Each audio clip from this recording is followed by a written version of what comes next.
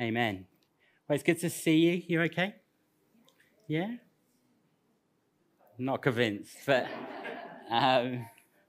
it's good to see you. I feel like I haven't been here for a while, but it's good to be sharing this morning. As Tammy said, my name's Steve, if we haven't met.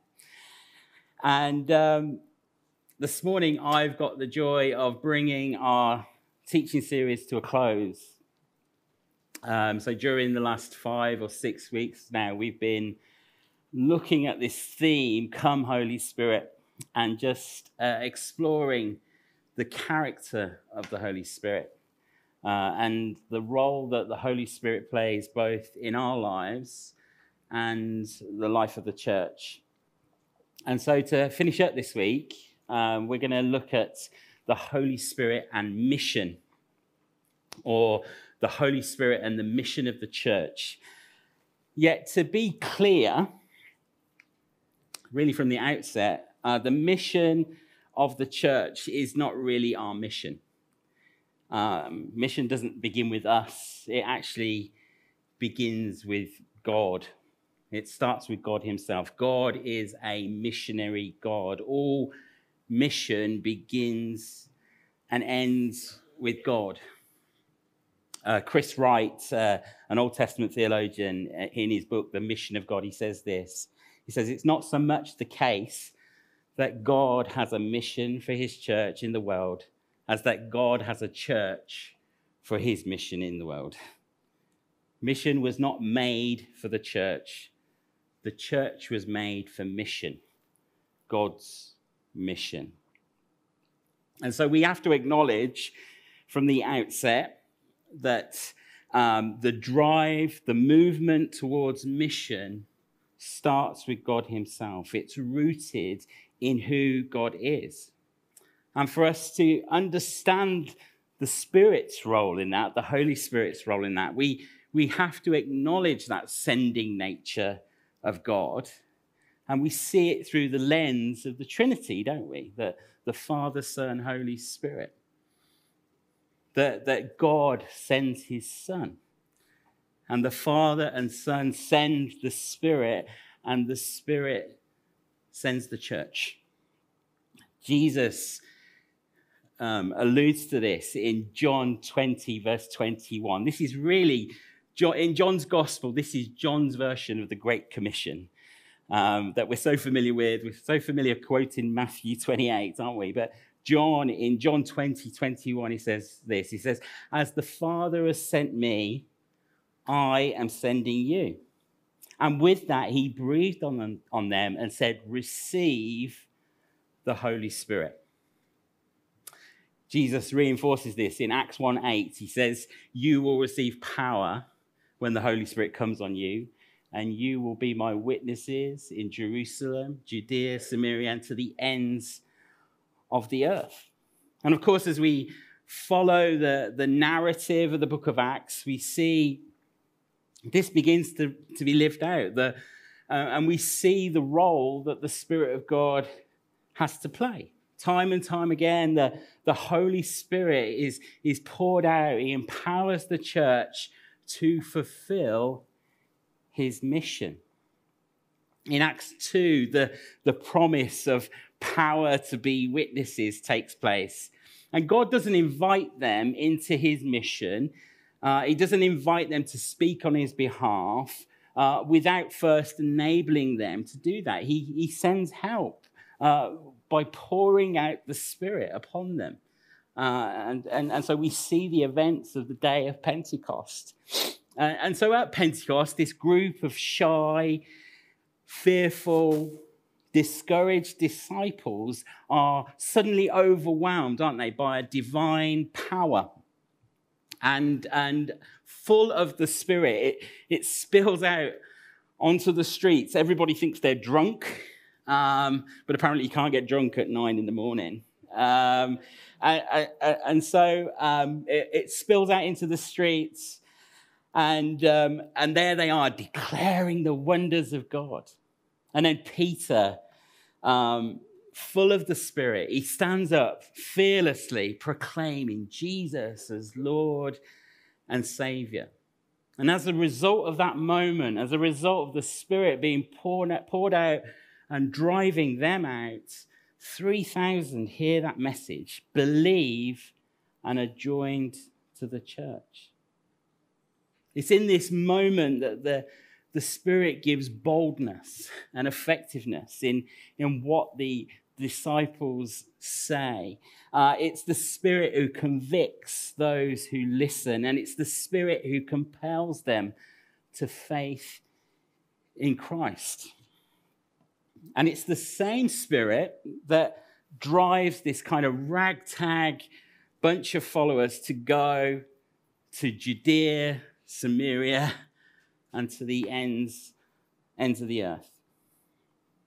And it's one of those moments that I want us to look at this morning as we explore what it means to be led by the Spirit into mission, this mission that belongs to and starts with God. And so as we draw this series to a close, it's the activity of God's Spirit in our lives and that we've been focusing on, haven't we? We've been focusing on the fact that we can receive gifts from the Holy Spirit, that we can be filled with the Holy Spirit, we can experience the Holy Spirit in different ways. And as we draw this series to a close, the thing I guess I want to kind of drive home is that it's not just this insular thing. It's not just this thing for us to experience. The work of the Spirit in our lives is ultimately there to drive us out. The work of the Spirit in our lives is to cause us to go. And the truth is, we're all called, aren't we, to be missionary people who are called to follow a missionary God. And so if you've got a Bible, we're going to turn to Acts chapter 8.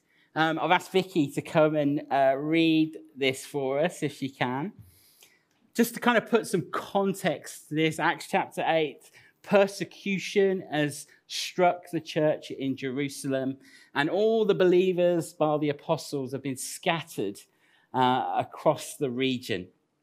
And so we're going to look at the story of one of those people, a guy called Philip. So if you could read that, Acts 8, starting in verse 26. Now an angel of the Lord said to Philip, "Go south to the road, the desert road, that goes down from Jerusalem to Gaza."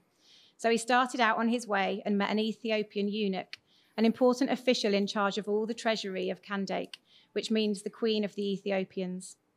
This man had gone to Jerusalem to worship, and on his way home was sitting in his chariot, reading the book of Isaiah the prophet.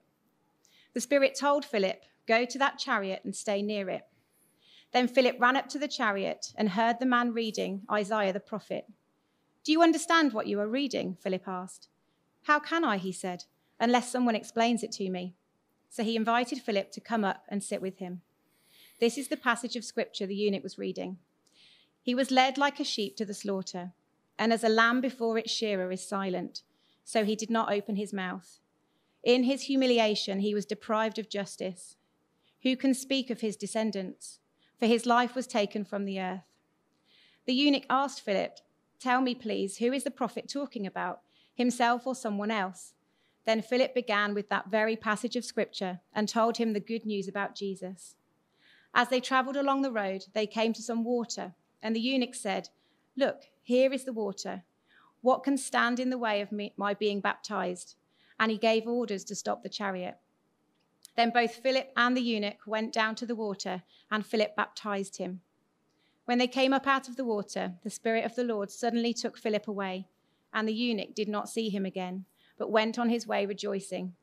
Philip, however, appeared at Azotus and traveled about preaching the gospel in all the towns until he reached Caesarea.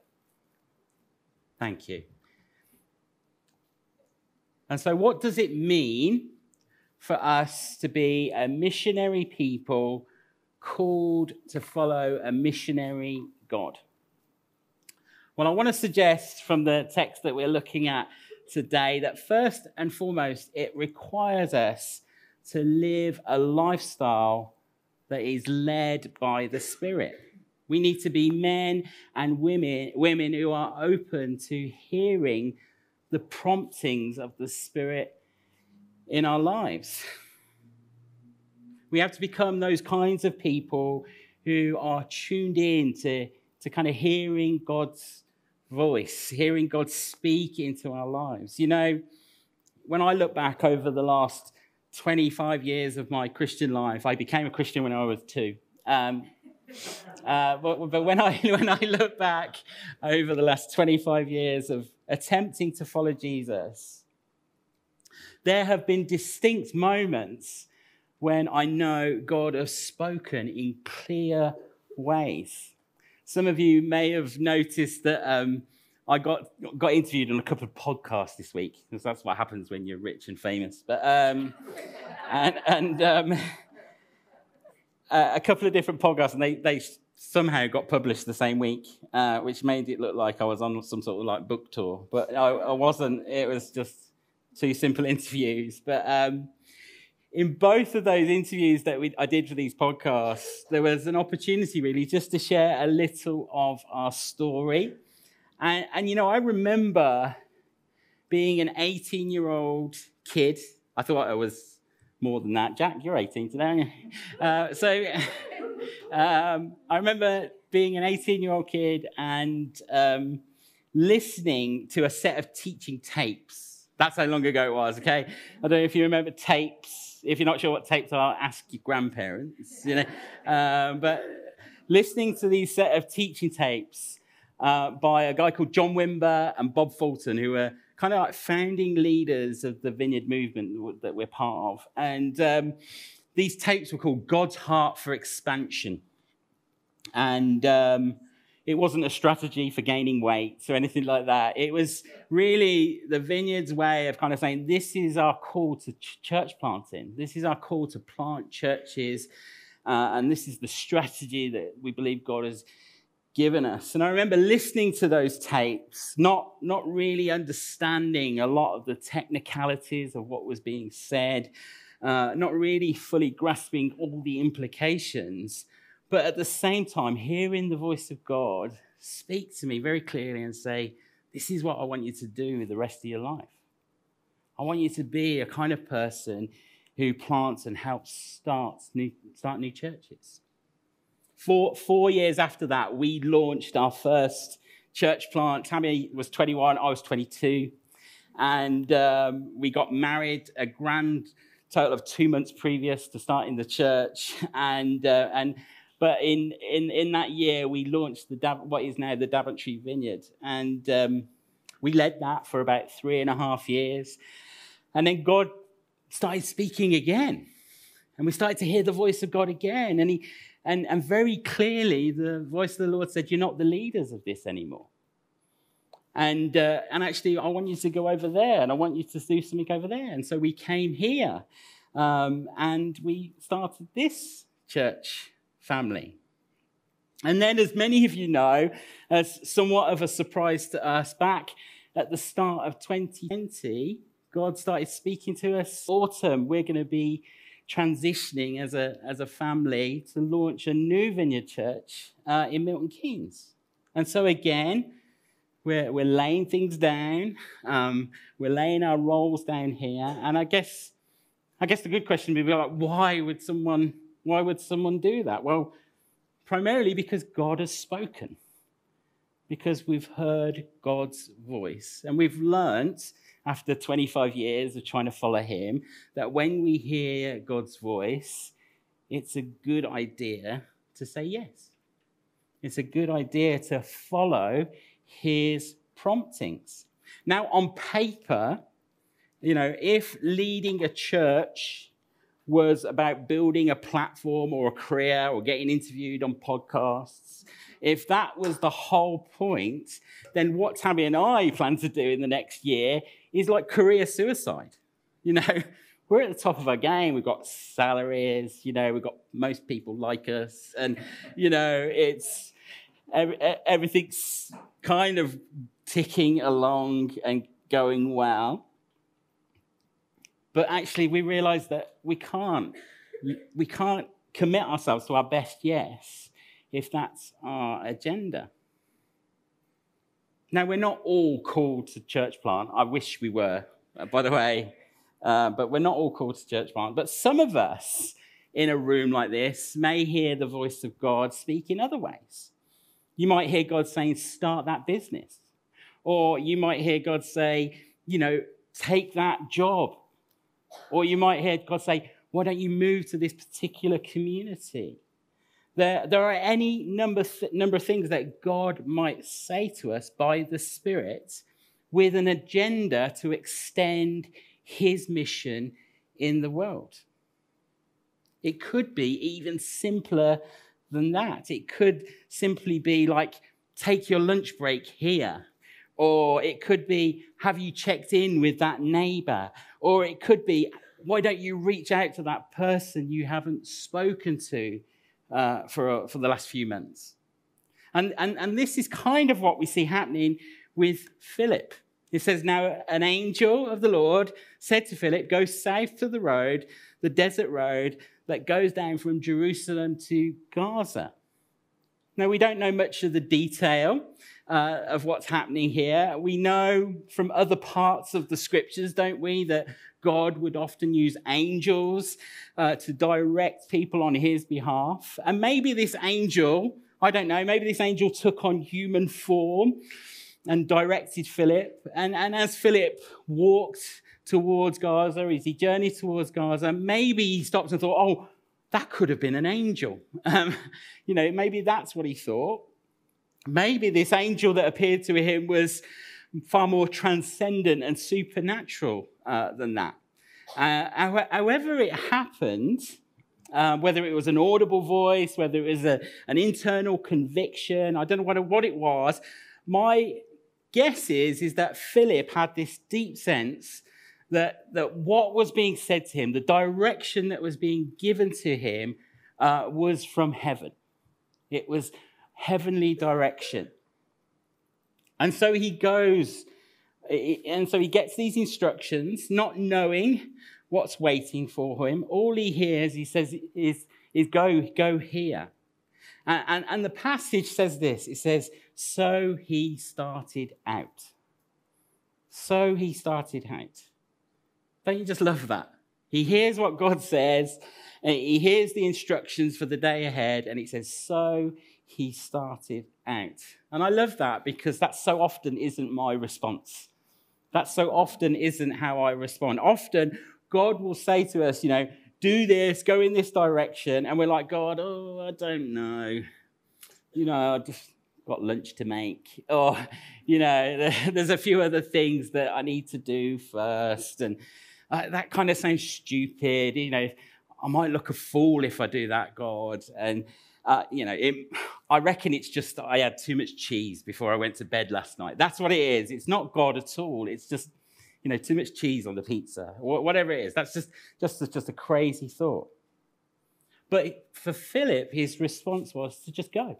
He heard what the Lord said, and so he went. He went for it. And so as he sets out, he comes across this Ethiopian eunuch. And again, if you want to find out what a eunuch is, ask your grandparents. But he's an important guy. He's in charge of the Ethiopian treasury.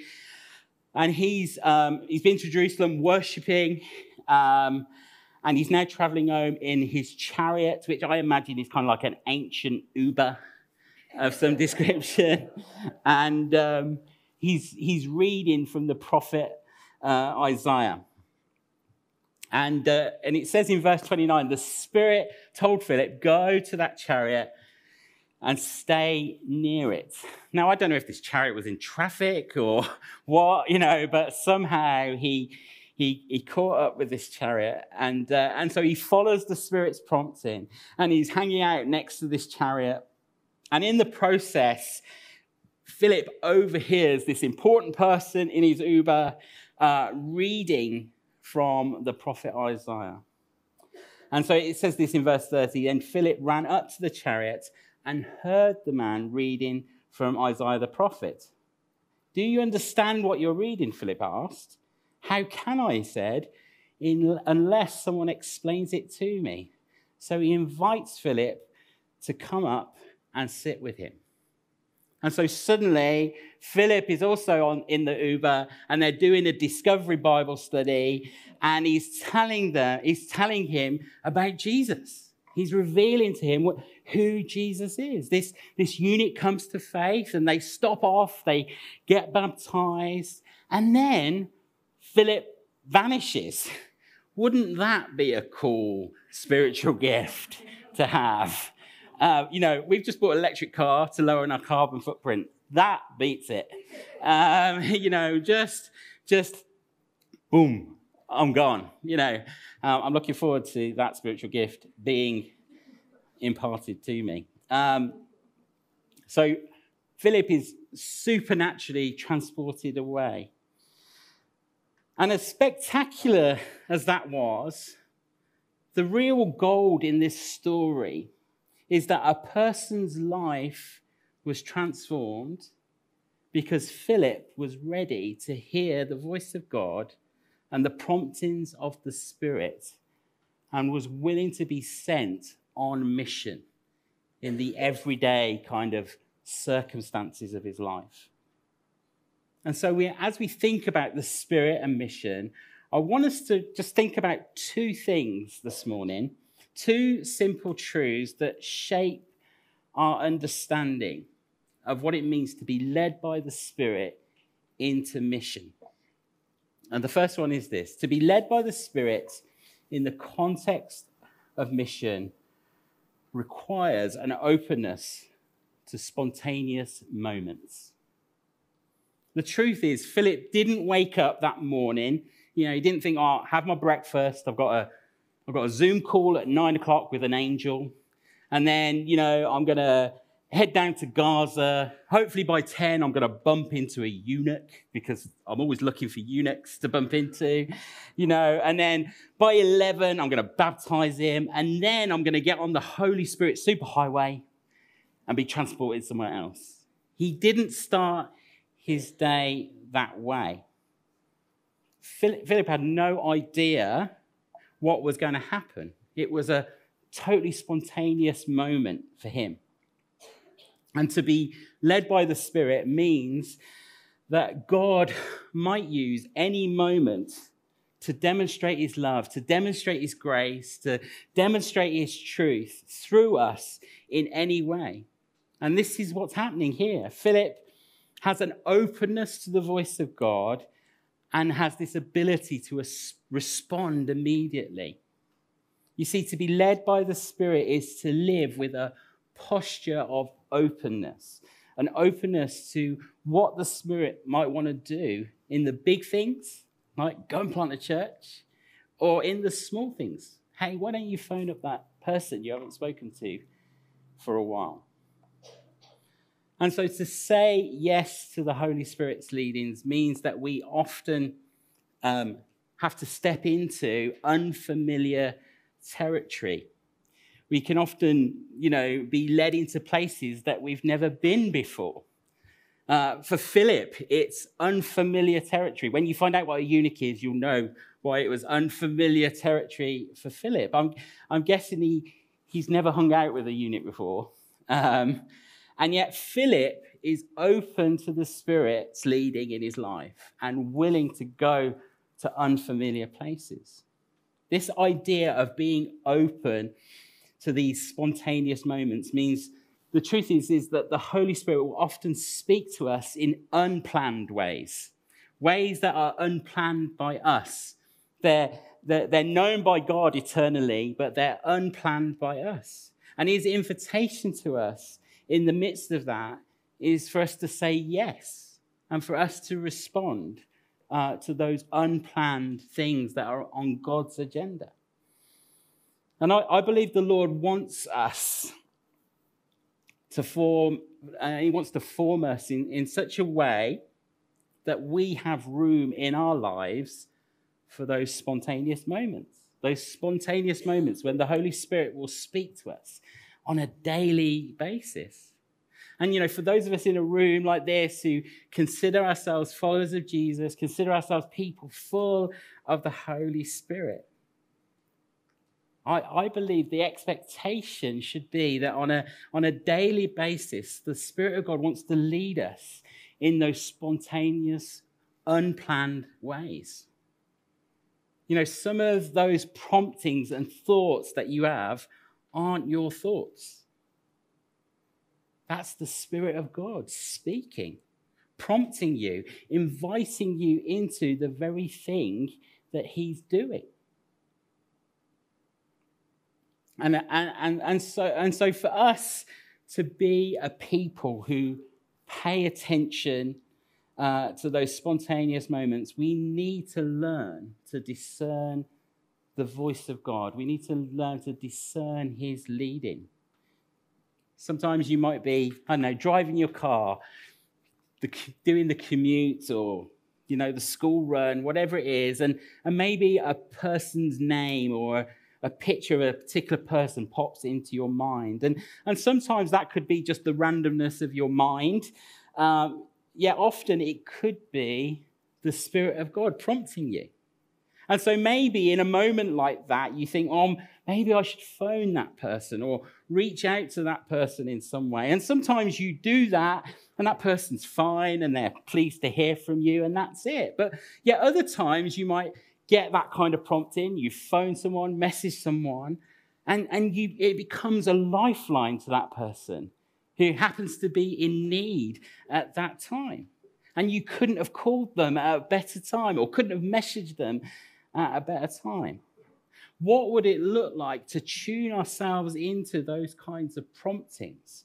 What impact might that have? How might responding in ways like that teach us to be ultimately far more responsive to the leading of the Spirit? What if every day you decided, I'm going to make space in my life to be interrupted? I'm going to make space today. Lord, if you want to interrupt me, you want to interrupt my agenda, come and do it. To step into those unplanned moments, to be led by the Spirit into his mission in the world. But here's the thing, to be open to those spontaneous moments, it requires a sustained movement towards Jesus and the way of his kingdom. In other words, to be people open to the spontaneous leading of the Spirit, we need to have a foundation of life formed around Jesus and his kingdom. See, Philip was a man who lived a life of sustained movement towards Jesus. The Bible tells us that Philip was a man of faith, a man rooted in the scriptures, so much so that when someone had a question about the Bible, he was there ready to explain and help them understand and reveal truth to them. He was a man of the word. He read his Bible. He was a man who understood the scriptures. And you see, when we live lives of sustained movement towards Jesus, that becomes fertile ground from where the Holy Spirit wants to create those spontaneous moments for us. And so if we want to be led by the Spirit, we need to live sustained lives. That's why formation and the language of formation has become so important to us as a church community over the last few years. How do we live a sustained movement towards Jesus? Well, one of the first ways that we do that is we take time to be with Jesus, don't we? We take time to be with him in prayer, to sit with him, to be with him in silence, to be with him as we open up the scriptures, to make space for Jesus to reveal himself to us, to reveal more of his character and the person of who he is to us. We develop a sustained movement when we commit to gathering together in environments like this one. That, we come together each week and we remind ourselves of what's real in the world, what's true, that ultimately we're called to be worshippers of God. We have a sustained movement towards Jesus when we commit to meeting with others in community, opening our homes up in hospitality, inviting people around our tables. A sustained movement towards Jesus is a radical reorientation of our lives, so that when God speaks, when the Spirit leads, we're ready to say yes. See, openness to those spontaneous moments requires a sustained movement towards Jesus, a life devoted to him, a life that is Jesus-focused, a life that's orientated towards him. That's how I think we become the kind of missionary people we're called to be. That when we are led by the Spirit, we're led by him into God's mission in the world. And so as we draw this whole series that we've been doing to a close, there's no doubt that ultimately the Spirit of God, I believe, is ultimately poured out in our lives for the sake of others.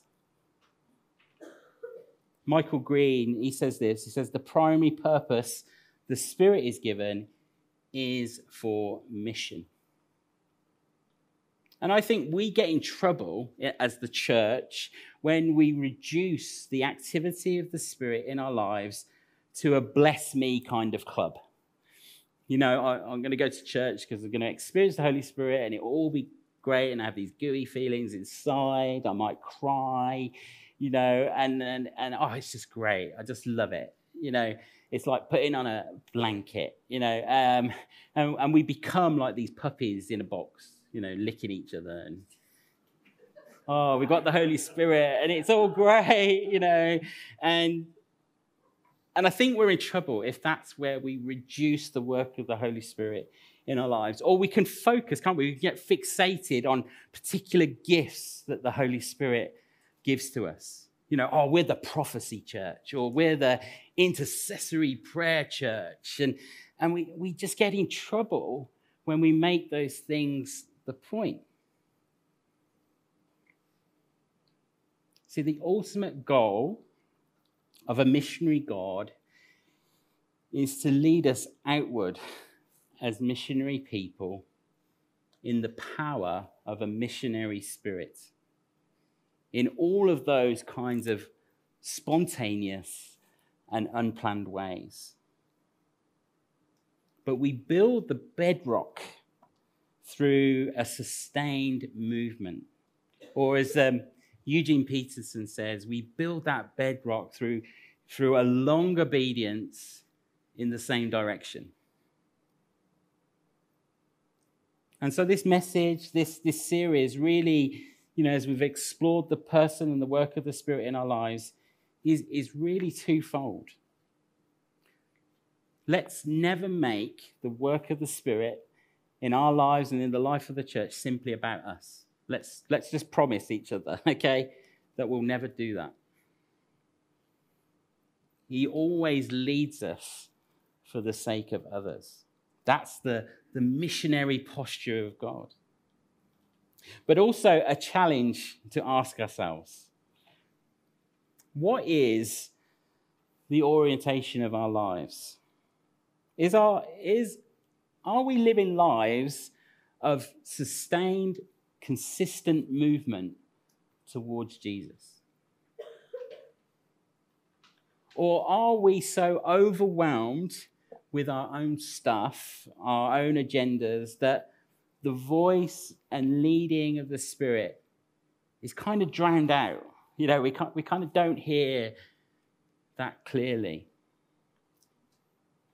And if we were to be honest, maybe some of us this morning, you know, if I was to put you on the spot, which I'm not going to do, perhaps you would struggle to fully identify what God's Spirit might be inviting you into right now.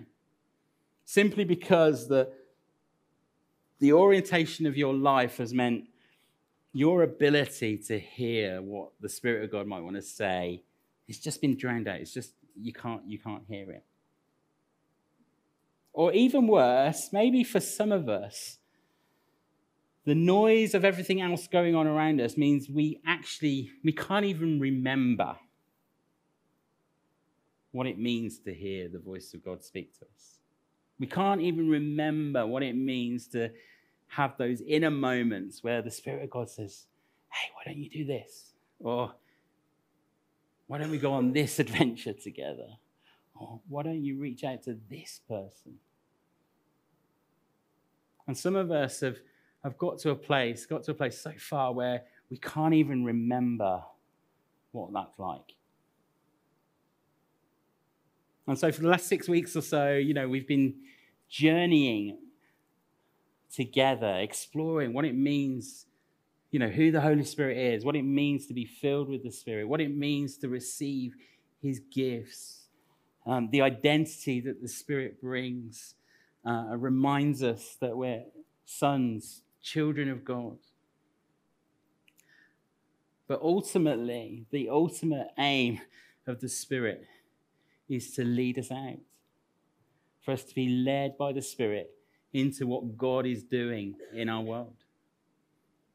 And the great news is that God is always doing something. He's always on the move. He's always moving around us.